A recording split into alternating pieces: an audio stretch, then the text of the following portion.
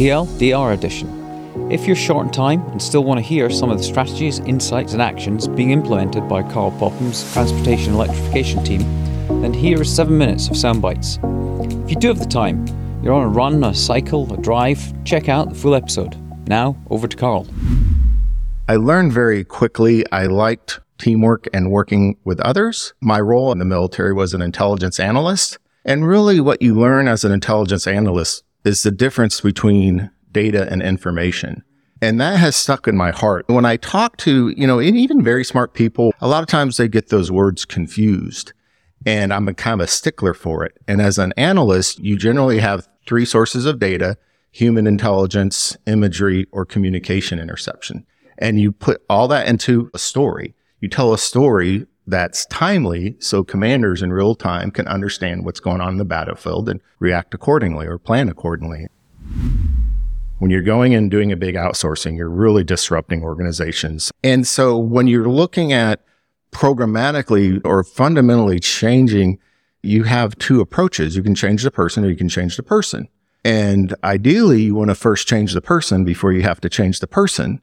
But those are the two strategic approaches or even tactical approaches you have in organizational change. So when I had the opportunity to kind of leave the IT part of the business and join a small team that was being founded called Electric Vehicles Emerging Technologies, my colleagues thought I was nuts. They said that team is the flavor of the month. But at some point, what drives me in my pivotal moments is a real personal interest in something. And I was driving a real personal interest in that EV space.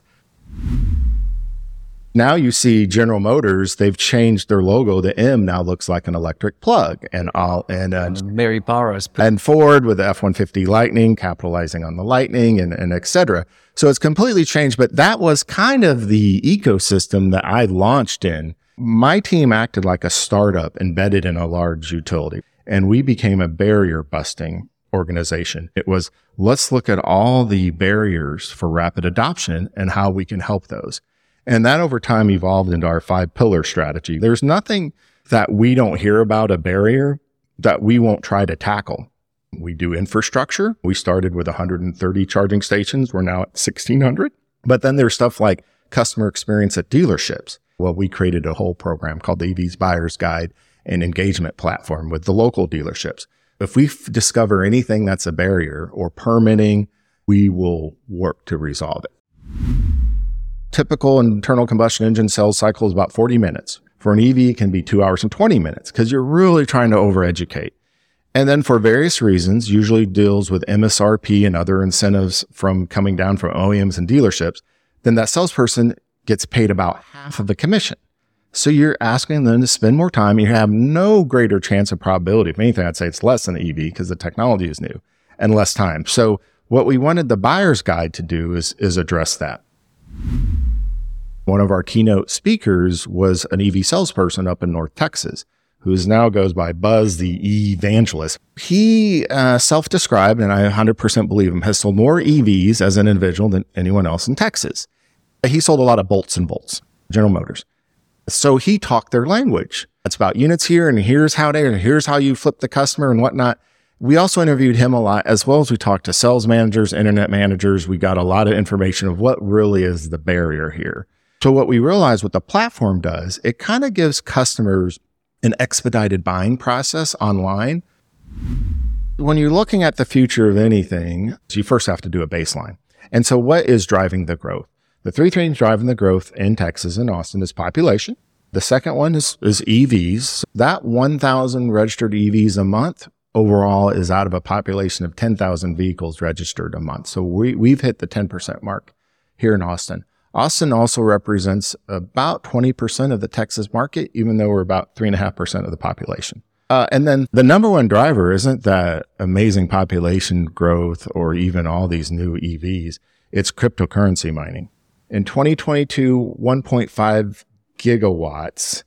By 2023, that'll go 7.5. So what is 7.5 gigawatts?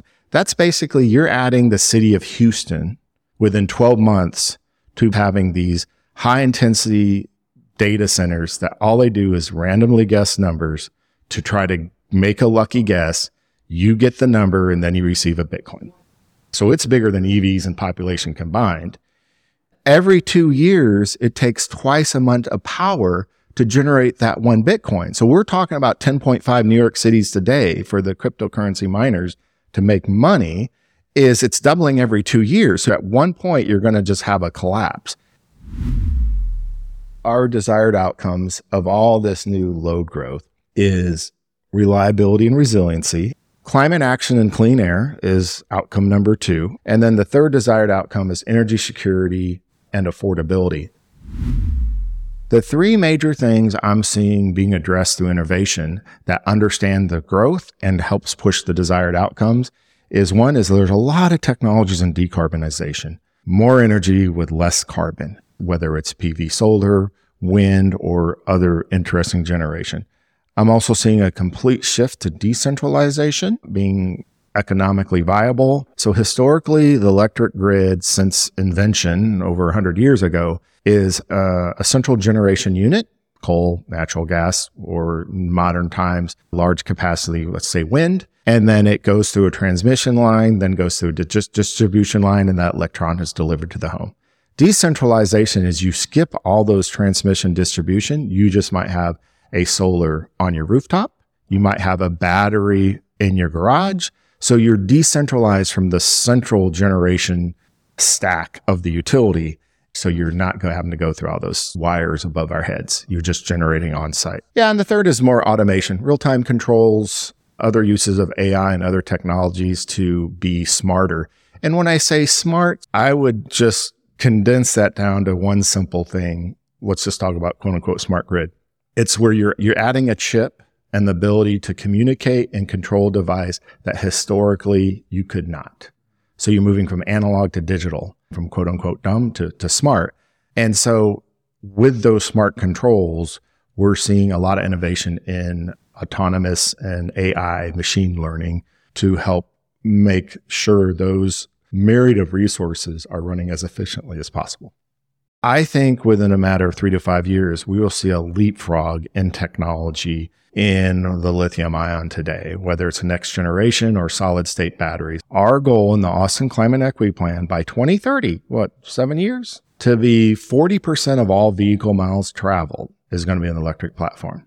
So that is taking a huge shift in not only personal ownership, public transit, logistics to get to 40% EVMT by 2030. That is a huge number to get in that amount of time. Okay, that's all for now, folks. Now here's my ask of you. Please follow this podcast on Apple or Spotify or whatever player you use. Also, please subscribe to our new Random Collisions newsletter. We really are working to build a global community of action takers, action engines of people that really care about the problems that need solving. Thank you very much, and see you next time.